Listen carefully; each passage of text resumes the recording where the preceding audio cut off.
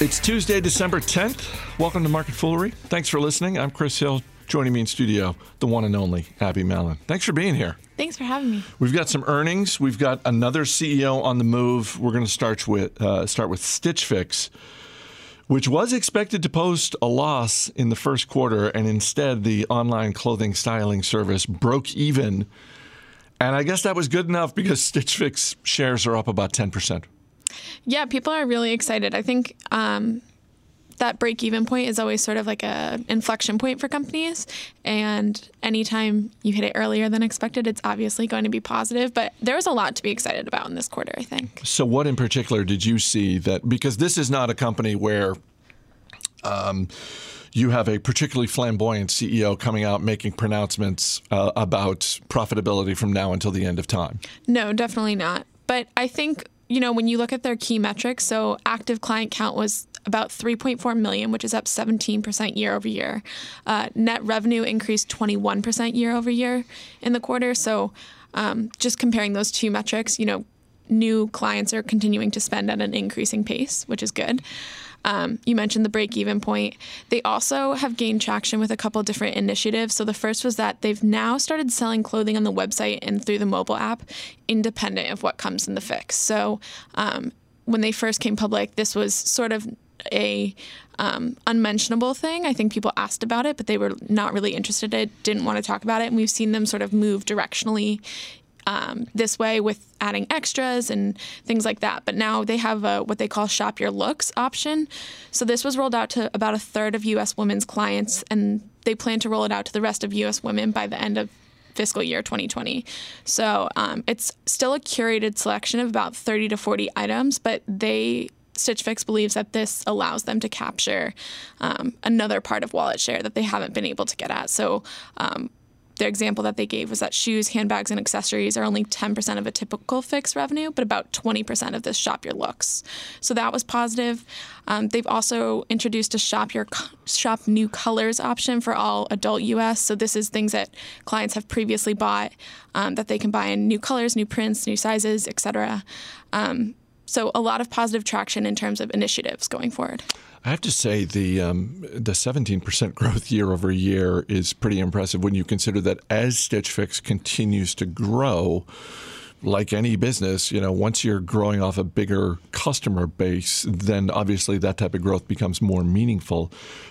What do you think of the stock itself? Because this is just in this calendar year and in the time that Stitch Fix has been public, this has been a stock that has visited multiple spots. Certainly, if you got in early on Stitch Fix, you're up nicely, and at various points, depending on when you bought it, you may also be up. But right. Do you look at it right now as a reasonably priced stock? Fair question. I think when they first came public, it was sort of right as Blue Apron was exploding. There was a lot of pessimism about generally box subscription companies. I think the market has always had sort of a hard time classifying Stitch Fix. So they think of themselves as a technology company operating within the retail space.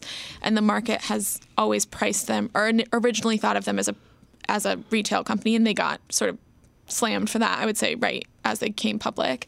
And then there was sort of this reckoning, and they became this technology company. They have a very prominent CEO, Katrina Lake.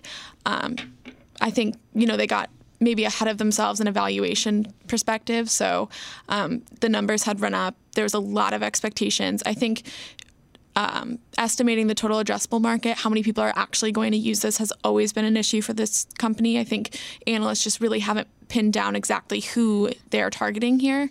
But again, the 17% year over year, you're right, on a bigger base, that's amazing. So it's not necessarily something that I can say for sure that I have a great or more accurate projection than anyone else on, but I remain interested. I think at this price, I think it's a stock to watch for sure. It's interesting because, we talk from time to time about Wall Street analysts, and certainly we have analysts here in the building, you being one of them.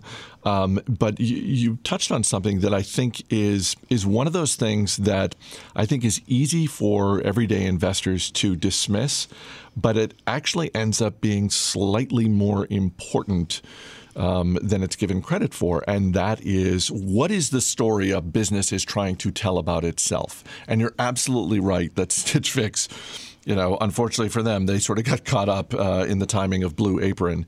And you mentioned the word subscription, which is a word they have always bristled against. They have, I think one time an article was published on Fool.com where the subheadline included the word subscription, and we immediately got an email from one of their PR people that was like, "We're not a subscription service." And so, but to your point, it's they're trying to do something different.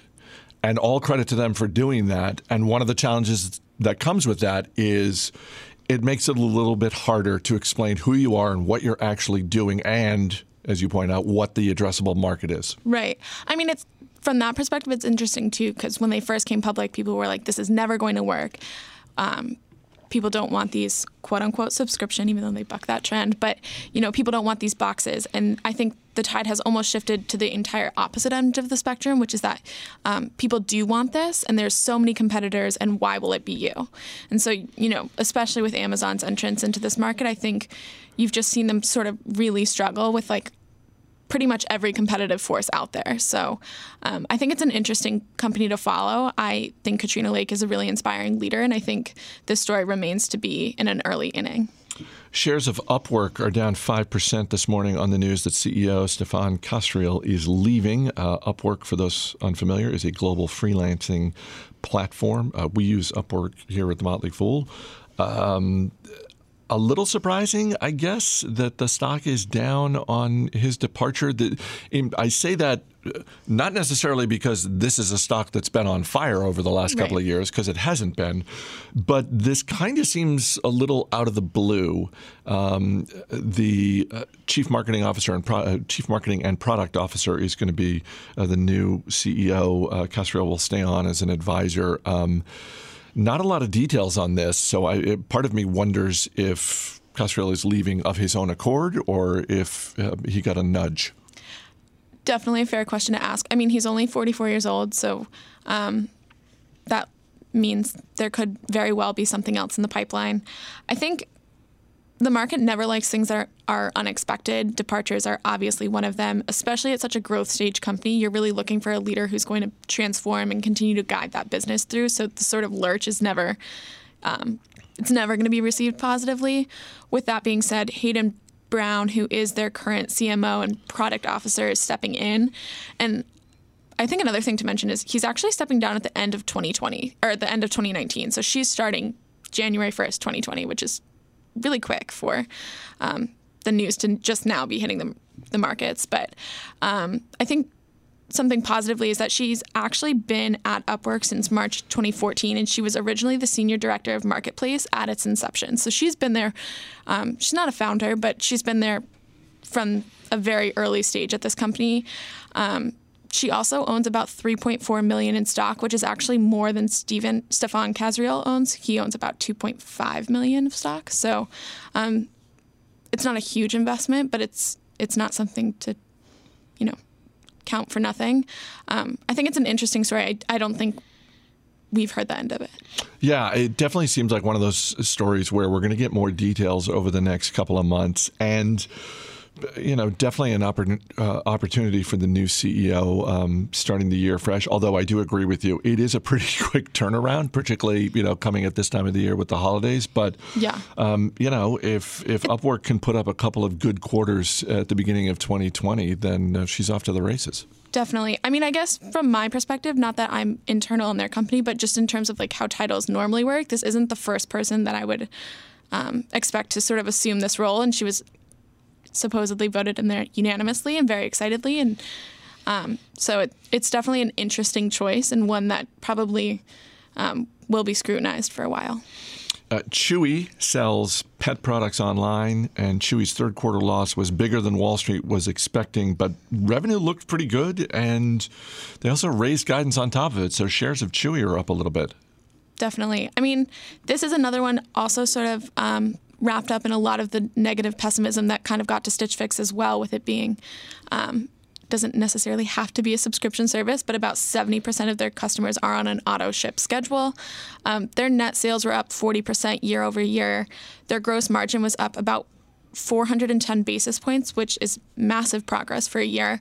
And a lot of that is due from investments in private brands, which, their assortment of private brands is up 80% year over year, and sales from private brands are up 60% year over year, so more than 1.5 times the overall growth for this company. And then they've also started building out investments into Chewy Pharmacy, which I think is a great sort of pillar for them for growth. So a lot of positive here, but that loss was wider than expected. So the pet pharmacy is interesting, although it does, and there's certainly potential there, it does go in line with sort of the approach that the company takes in terms of the way it deals with customers. Customer service appears to be a big focus for Chewy. And, when the CEO comes out on CNBC, as he did yesterday, and says, essentially, we're not really worried about Amazon taking customers, in some ways, I look at that and think, well, what else? What are you going to do? Go on CNBC and say we're terrified about it? Yeah. But by the same token, customer service is an advantage that they can offer. I mean, say what you want about Amazon, and they're great with delivery, but I don't know what I would do if I felt like it was really important for me to get someone from Amazon on the phone and talk me through something. Right. In the same way that Chewy is able to offer customer support 24/7. It's an advantage. I'm just not sure if it's enough of an advantage. A big enough advantage. Although it's a $10 billion company, which is a little bit bigger than I was expecting. Yeah, I mean, I think the less people have to think about Chewy as a user, the better it is, right? So the more convenient it is, those auto ships, that's really sort of their advantage. And so adding the pharmacy in there just makes it one less thing you have to think about your dog. It's just going to be at your door. And so from that perspective, I think it is the right move. I agree with you that I'm not sure that it is enough of an advantage. The pharmacy thing is definitely going to be worth watching because, I mean, just in the way that the pharmacy business is so crucial to a global health business like CVS Health. Right. I mean, not that Chewy can get to be that size, but the margins on that, if they do it correctly, that could actually really boost their numbers. Right. I think that's a good caveat, though, if they can do it correctly, right? Like, this is not a simple business. It's going to be significantly different than what they've proven to be good at so far. So it'll be one to watch. Abby Mallon, always good talking to you. Thanks for being here. Thanks for having me. As always, people on the program may have interest in the stocks they talk about, and the Motley Fool may have formal recommendations for or against. So don't buy or sell stocks based solely on what you hear. That's going to do it for this episode of Market Foolery. The show's mixed by Dan Boyd. I'm Chris Hill. Thanks for listening, and we'll see you tomorrow. Oh, well, Christmas time is a time to be good, but baby, I'm a bad, bad kid. A stocking full of kerosene, matches, and wood, 'cause baby, I'm a bad, bad kid. Government surveillance since I started to walk, ain't no telling what I did. I like to think I'm just misunderstood, but you know I'm just a bad, bad kid. Daddy told Mama last Christmas Eve, you know we got a bad, bad kid. He's got a black leather jacket and a real mean streak. I guess he's just a bad, bad kid. He knocked off a Macy's and my uncle's antiques, hocked him for 49 quid. He's on a one-way ticket down a dead-end street, 'cause mama, he's a bad, bad kid. I can't help it, I was born like this, a permanent spot on the naughty list. I never get a present, Santa scratching his head. How'd a little fella get so misled?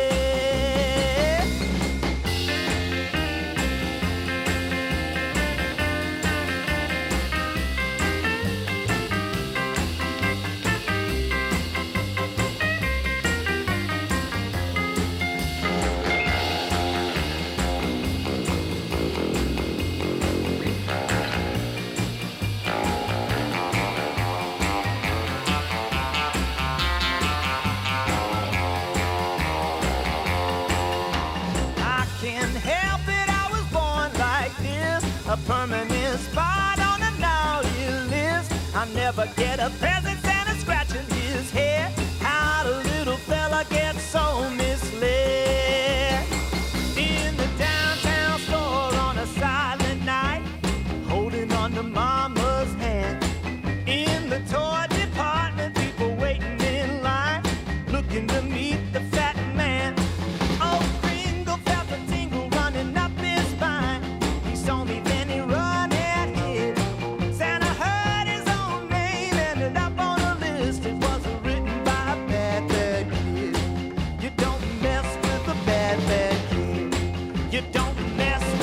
bad, bad